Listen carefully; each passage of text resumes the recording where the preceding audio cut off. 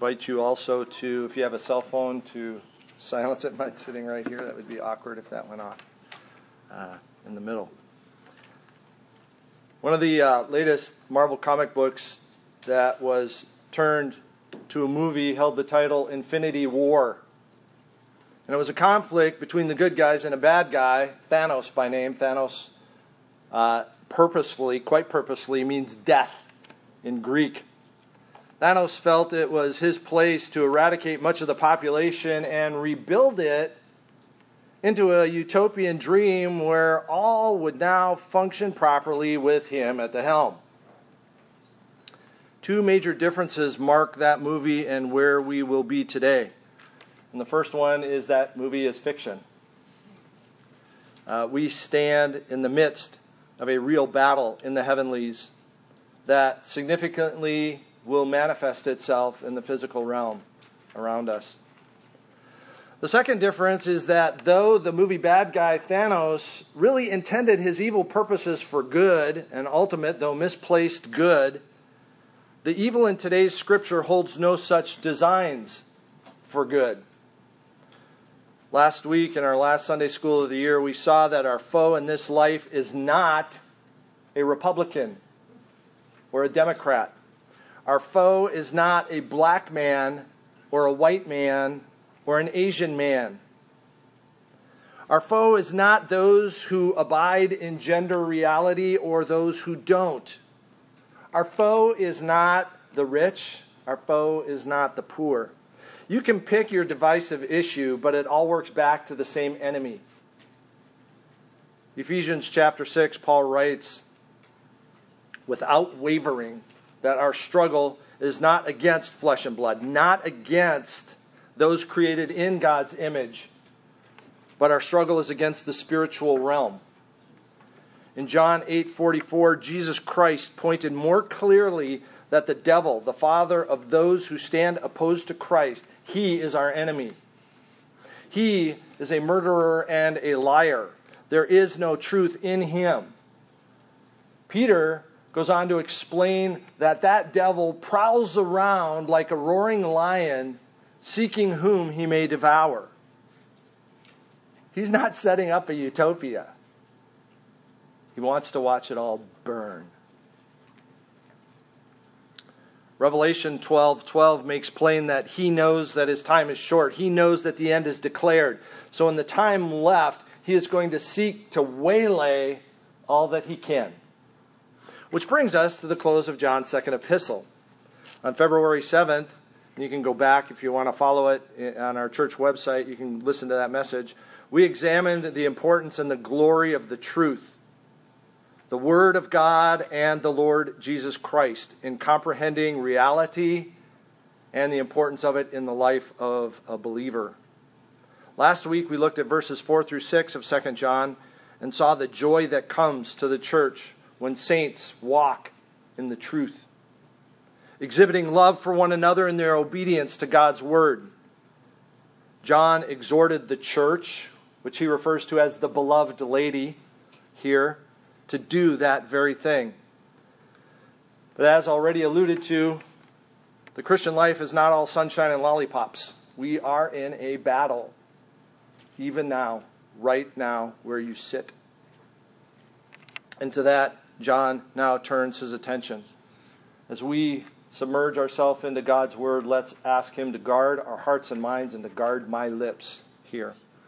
Father, we bow heart, mind, and soul before you, that you would be glorified in your Word, that you would be high and lifted up, that Jesus Christ would be made much of and seen glorious, that we would delight in you, that when we hear of our foe, that we would not flee frightened, but we would stand firm in confidence on the rock of our Lord Jesus Christ. Even now, God, we beg that you would have your way with us. Attune our ears to your voice and guard us. In Jesus' name, amen. So the first thing we're going to see here, let me go ahead and just read through where we're going in verses 7 through 11, and then we will pause. For many deceivers have gone out into the world, those who do not confess the coming of Jesus Christ in the flesh. Such a one is the deceiver and the Antichrist. Watch yourselves so that you may not lose what we have worked for. So that we may not lose what we have worked for, but may win a full reward. Everyone who goes on ahead and does not abide in the teaching of Christ does not have God. Whoever abides in the teaching has both the Father and the Son.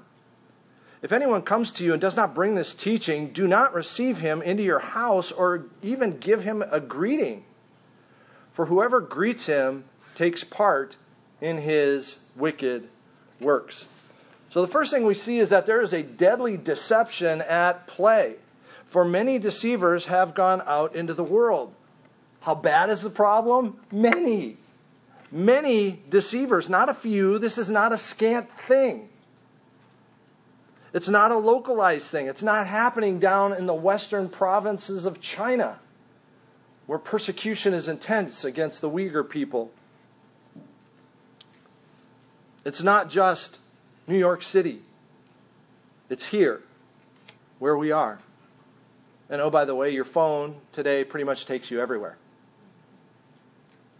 It's not impersonal. It says they have gone out. Many deceivers have gone out into the world. Gone out. The implication is there that they have gone out quite possibly from within the church to deceive the world. They have left the gospel. They have left the church to start a corrupted church. John writes, for many deceivers. That means he's implying that what he has written previously, for is like a because.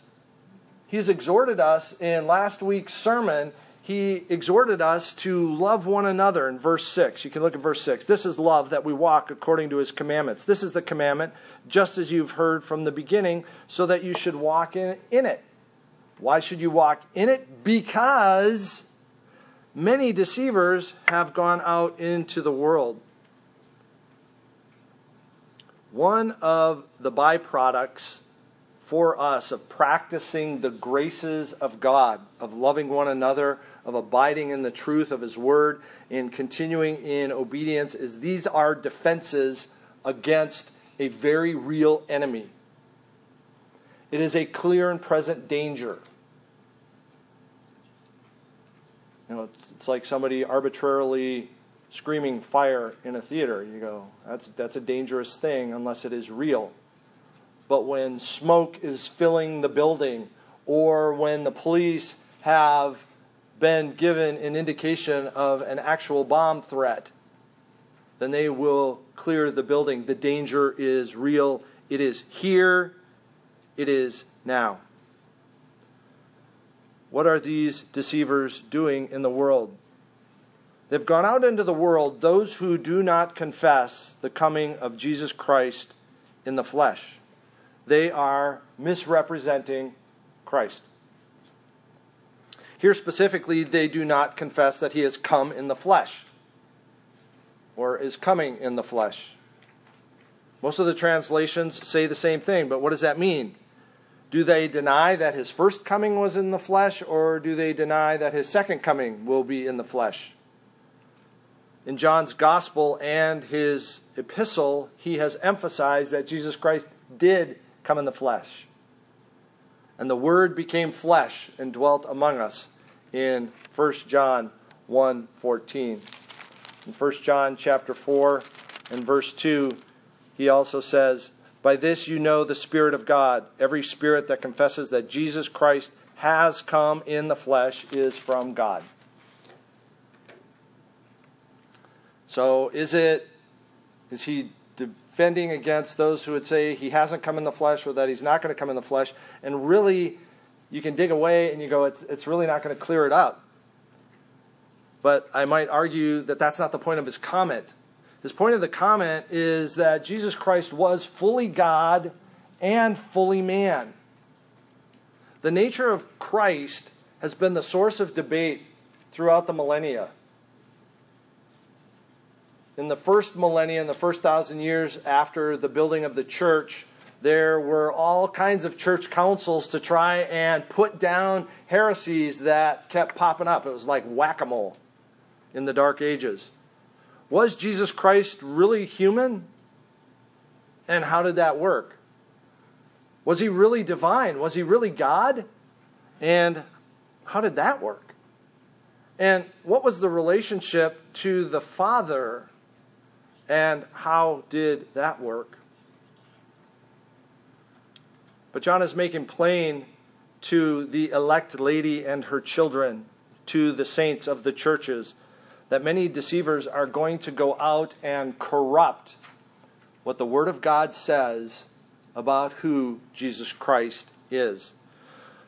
In John's Gospel and in his epistles, he touches on some of these heresies that will pop up. In 1 John chapter 2, verse 22, John writes, "Who is the liar but he who denies that Jesus is the Christ?" So one of the heresies is that he wasn't really the Messiah. John goes on in that same verse, "This is the Antichrist, he who denies the Father and the Son." Well, here's another heresy he's putting down. Both the divinity of God the Son and God the Father, and the distinction between God the Son and God the Father. God the Son isn't just a different flavor of God the Father.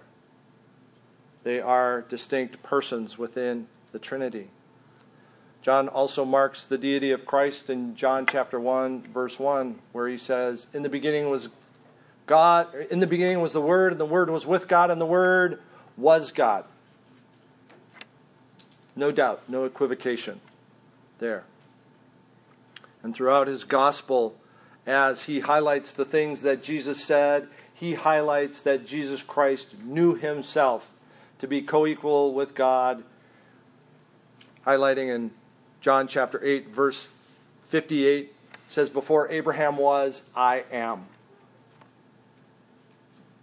That's not bad grammar.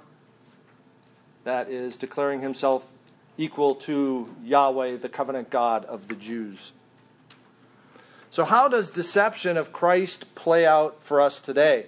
As with any counterfeit, we must first understand the truth. We have to understand the identity of Jesus Christ, and to do that, we have to saturate ourselves in Scripture.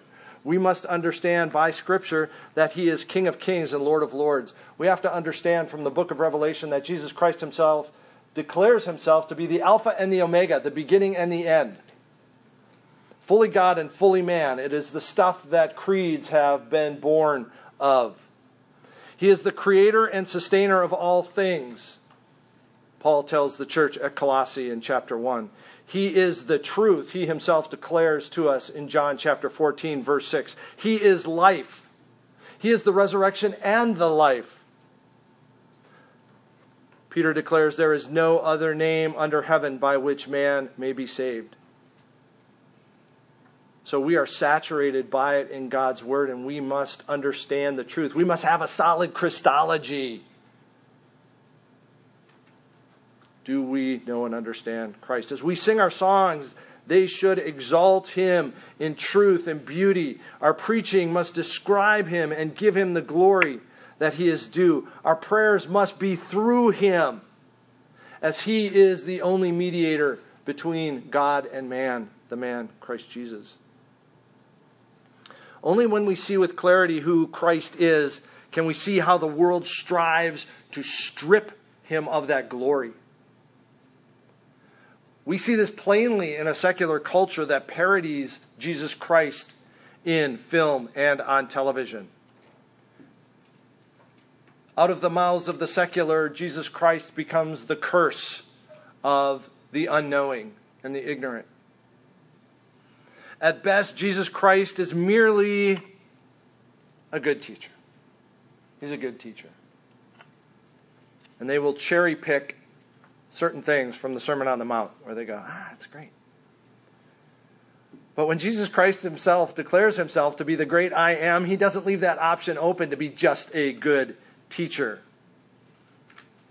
C.S. Lewis in Mere Christianity said the only options available, apart from the fact that He is God, is that He is either a bald-faced liar, he is a raving lunatic, or he is Satan himself. But we would expect such distortions in the secular world. But saints, such distortions have come into the church. I stated last week, or I cited a study by David Haskell, a Canadian professor who studied progressive churches in North America, and he found that 58% of progressive clergymen do not believe that Jesus Christ was resurrected in the flesh. 58%. In Europe, where the secular assault has gone on far longer, a 2015 survey of the Church of England found that worshipers there, 4 in 10 did not believe that Jesus Christ was a real person. 25% of those 28 to 34 think he was a mythological character. Well, that's Canada, North America, that's England. Let's go to Tulsa. The Reverend Todd Freeman is the pastor of College Hill Presbyterian Church in Tulsa. He's the co-founder of the Progressive Religious Coalition of Tulsa. And he said, the progressive understanding is that you don't have to believe the story is literally true for it still to carry the same weight and meaning.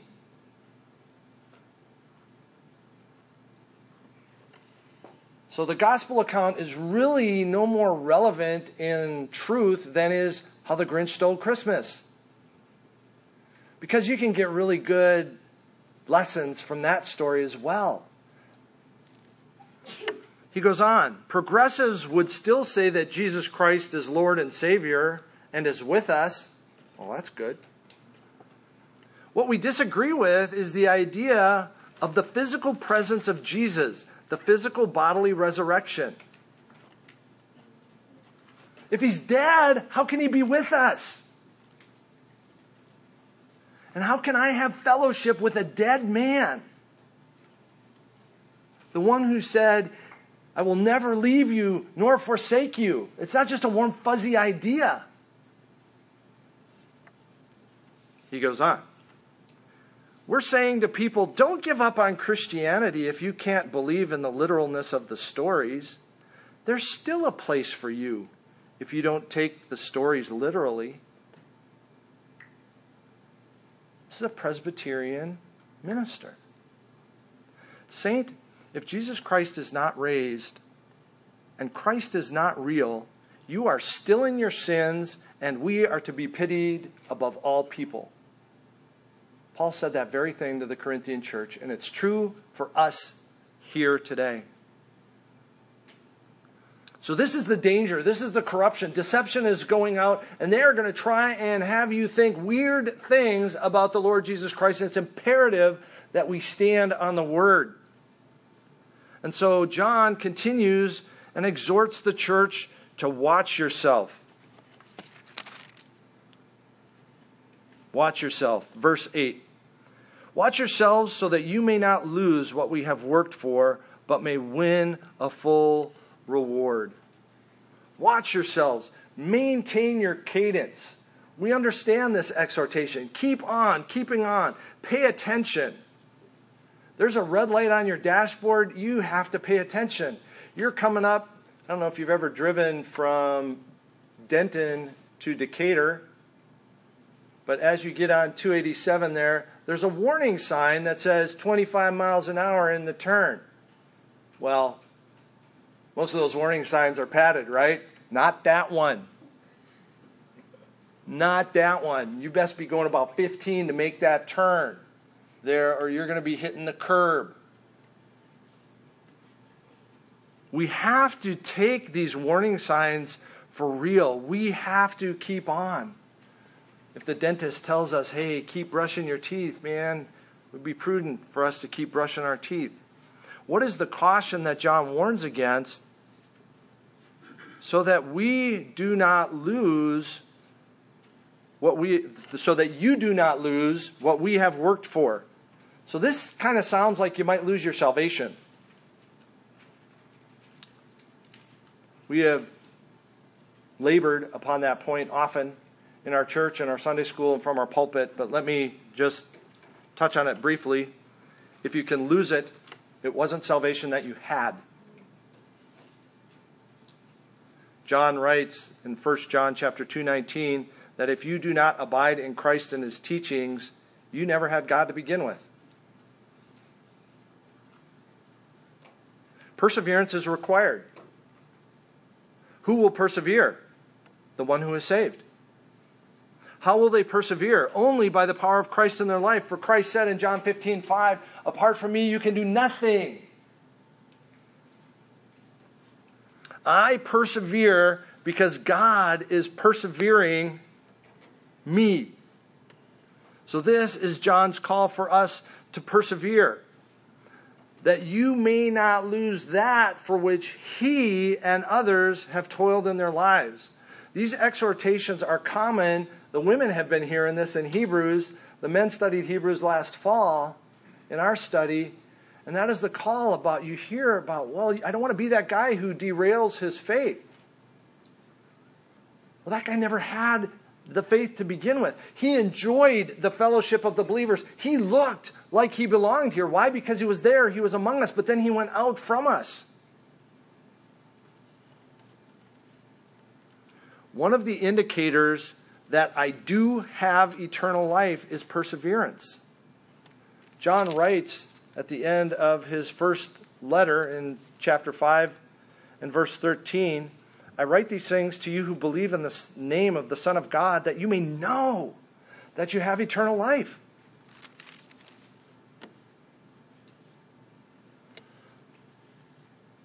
John does not want them to lose what they have striven for. Keep on. Keep on, keeping on. Don't buy the lies of the world. Some may argue that this is merely a loss of reward that John is talking about. In 1 Corinthians 3:10 through 15, we read about the fact that every saint is going to appear before God, and our works are going to be assessed through fire. Our works as believers. And those things that we built for our glory and for our own pleasure, they're going to burn away. They were useless. They were meaningless. They're going to go away like straw and stubble. But those things that we build on for the glory of Christ, building on the foundation of our Lord Jesus Christ, those things are going to abide. Those things are going to remain.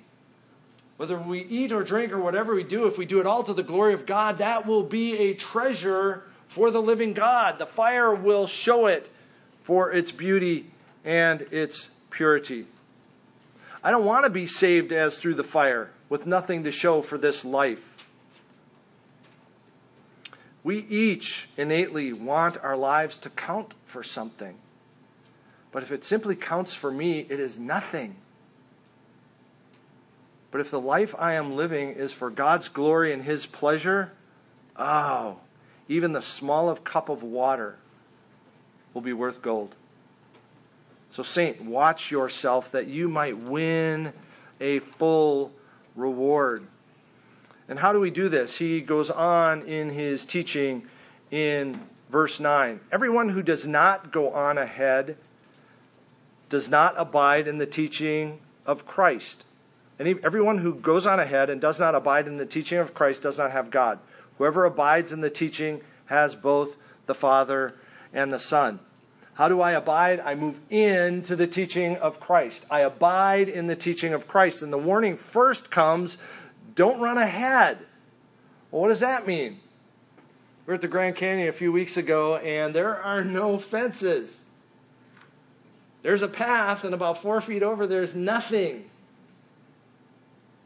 And if you were taking little ones there, not only are you saying, do not run ahead, you are hanging on to them for dear life so that they don't run ahead. They have to abide on the path or their destruction is sure. We, as saints, have to stay on the Word of God. Some will say, I need more. I need a new revelation. I need something else. Paul says, you don't need something else. Paul writes to Timothy, Paul's very last letter. He wrote to Timothy in chapter 3, verse 16 and 17 of 2 Timothy. All Scripture is given by God and is profitable for teaching, for reproof, for correction, and for training, that the man of God may be complete, equipped for every good work. What else do you need? Nothing. Nothing else.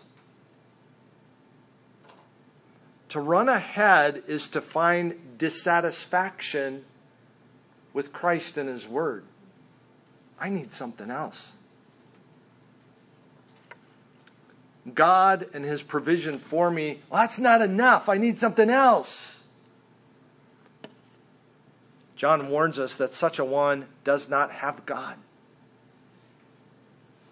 So what's he encourage us to do? Whoever abides in the teaching has both the Father and the Son. Abide, live, dwell, soak, saturate. There can be no greater emphasized truth in this church. It comes up again and again and again that to live a full and healthy life in Christ, I must have a deep and active relationship with Christ. But to have a deep and active relationship with Christ, who is the Word of God, I must ever be soaking in the Word of God. I read it because I can. I think on it because I can. Because it is a joy. I hearken back to pastors' Sunday messages during the week because I can. I've got his little note thing on the back of my bulletin. Or I take notes. Or if you've forgotten it completely, you can re-listen to it again. I speak to God, or I speak to one another. I speak to my brothers and sisters in Christ about God's Word. I speak about the sermons that I hear, the messages I hear, to exhort and encourage them. I share it with a friend or a coworker and a family member. Why? Because I can. Do I have any greater treasure? I hope not. And you're going to say, I'm not feeling it. And I get that. Because sometimes I'm not feeling it. It's because I'm weak. It's because I'm dust. It's because I still am encumbered by my sinful flesh. Now, if you've been out of the Word for a long time, if you've been out of fellowship with Jesus Christ for a long time, I'll tell you, your first trip to the gym is a downer. I'm going to start running again. Okay? Good luck with that. Okay? The stitch that you get right there or right there, yeah. Your muscles the next day after lifting, if you haven't lifted in a long time.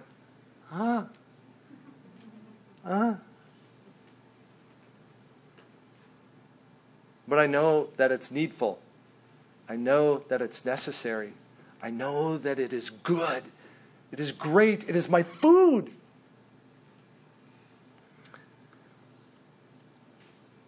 You say you can't. I say you can't not. You must. To stay out of the Word of God is to stay out of intimacy and fellowship with Christ. To stay out of the Word of God is to set yourself up for the deceptions of the world. To buy into them and to be derailed. But John here not only exhorts us to press into our relationship with Christ by pressing hard into His Word, he also tells you to avoid the heresies of the deceivers. So much so that he says, you cannot welcome them into your home or be part and parcel with their labors. Now, okay, let's understand what it meant to welcome somebody into your home in the first century. You are providing for them. They didn't have Airbnb. They didn't have hotels lining the highway. Oh, we can pull off there. I can go online and look. No, you walk into town and you're kind of hoping at the town square that somebody will recognize, you're not from around these parts, are you? They go, hey, come on over to our place. We got some dinner and we got a place for you to stay. Go, great. That's hospitality. That was the first century church. That was normal. But John says, be aware of those who are traveling with the intent to spread false teachings.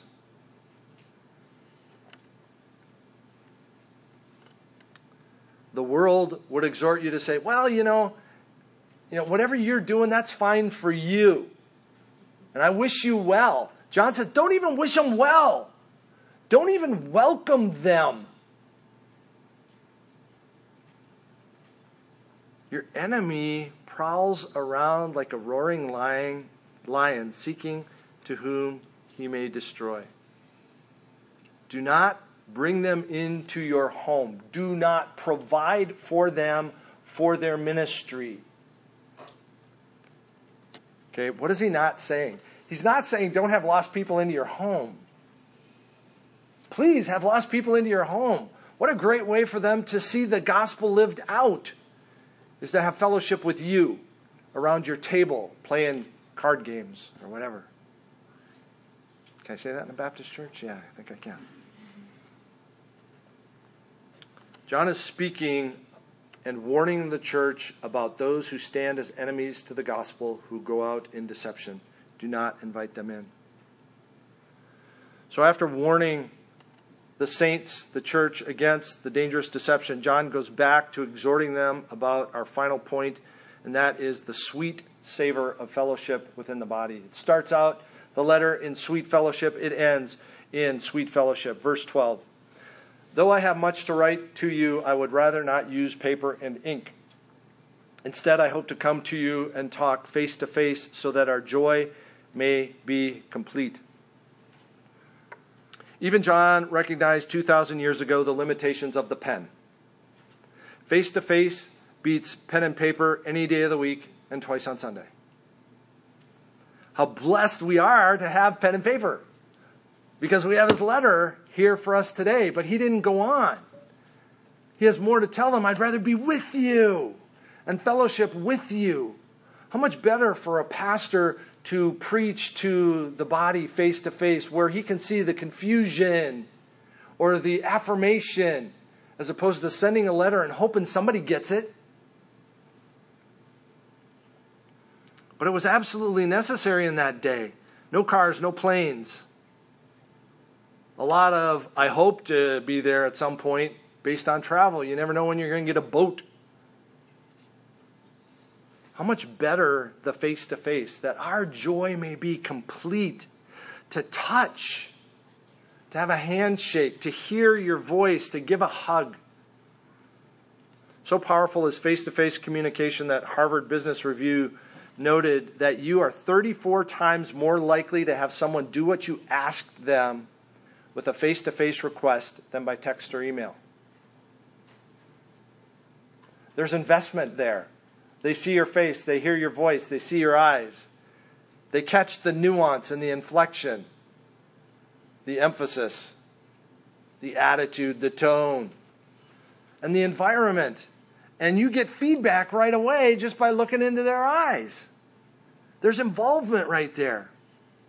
How much better for John to be with the church than to continue. But he had some points to get to them right now, because it was going to be a while before he could be with them. This first century comment highlights to us the limits of technology. Any medium that I use outside of the face-to-face, I present to the world the Keith that I want them to see.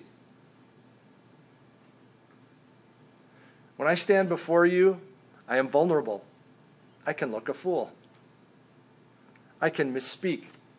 I can start a song off tempo. That may have happened in the past.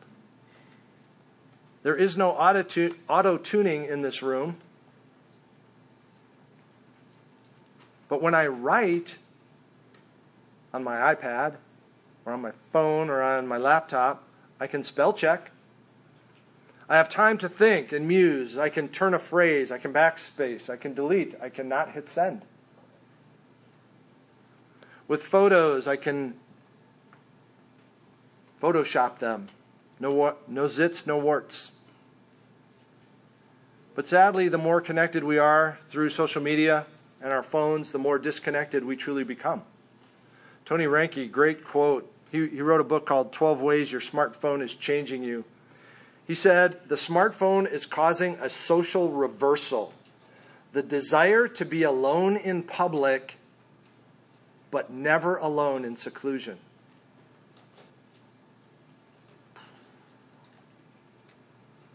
Face-to-face completes our joy.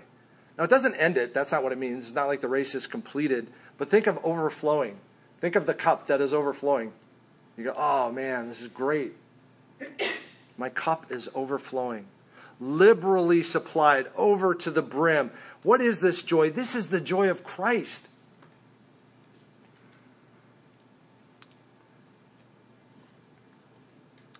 John Piper wrote, Jesus wants the joy that he has in the Father to be in us so that we would enjoy the Father the way that he does.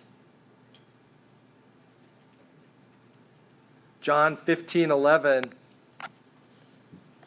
he says that my joy might be in you. These things I have told you that my joy would be in you. That joy that he has for the Father would be in you. That we might then have joy in him and in the Father, and that we might have joy in our fellowship through the Holy Spirit with one another. This is koinonia. This is the intimate fellowship of the Christian church. This is the way it should be. Oh, it is good to see you. I haven't seen Josh's mom and dad in years, and a joy to see them again. To have Josh here with us again in Josh Bradley, as opposed to Josh Briggs. I mean, this is sweet. Sweet fellowship. There's intimacy there. There's relationship there. It should come as no surprise that our joy would be full in the body of Christ, because David declares in Psalm 60:11, in your presence is the fullness of joy. God the Father has built his church to the exaltation of Jesus Christ as the head. And each one is filled with the Holy Spirit. And in all of this, we have joy with one another. Hence this beautiful and sweet greeting to another church at the end of this letter. The children of your elect sister greet you. The church that John is currently in sends his greetings to you as well. Our enemy is not from the pages of a Marvel comic book. The very real devil right now prowls around like a roaring lion, seeking whom he might devour and destroy. Deceivers are right now deployed like a cosmic army, seeking to destroy the message of the gospel and the identity of Jesus Christ by distorting the truth of our God and our Savior. And yet we don't run around in despair thinking that all is lost. We press hard into the truth of God's Word and provide no encouragement to those who are involved in the distortions of God and His Word.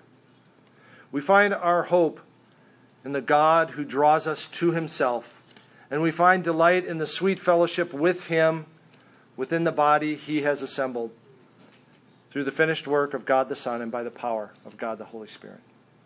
Let's pray.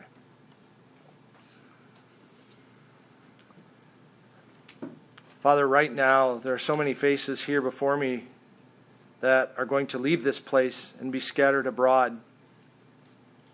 I beg for each one that you would guard them. Some may never set foot back in this building again. Watch over them. Strengthen them in your word. Oh God, that they would be impelled day by day to seek their fullness in Christ alone. And that one day we would see each other again in glory and rejoice in what you had done in the days since our parting.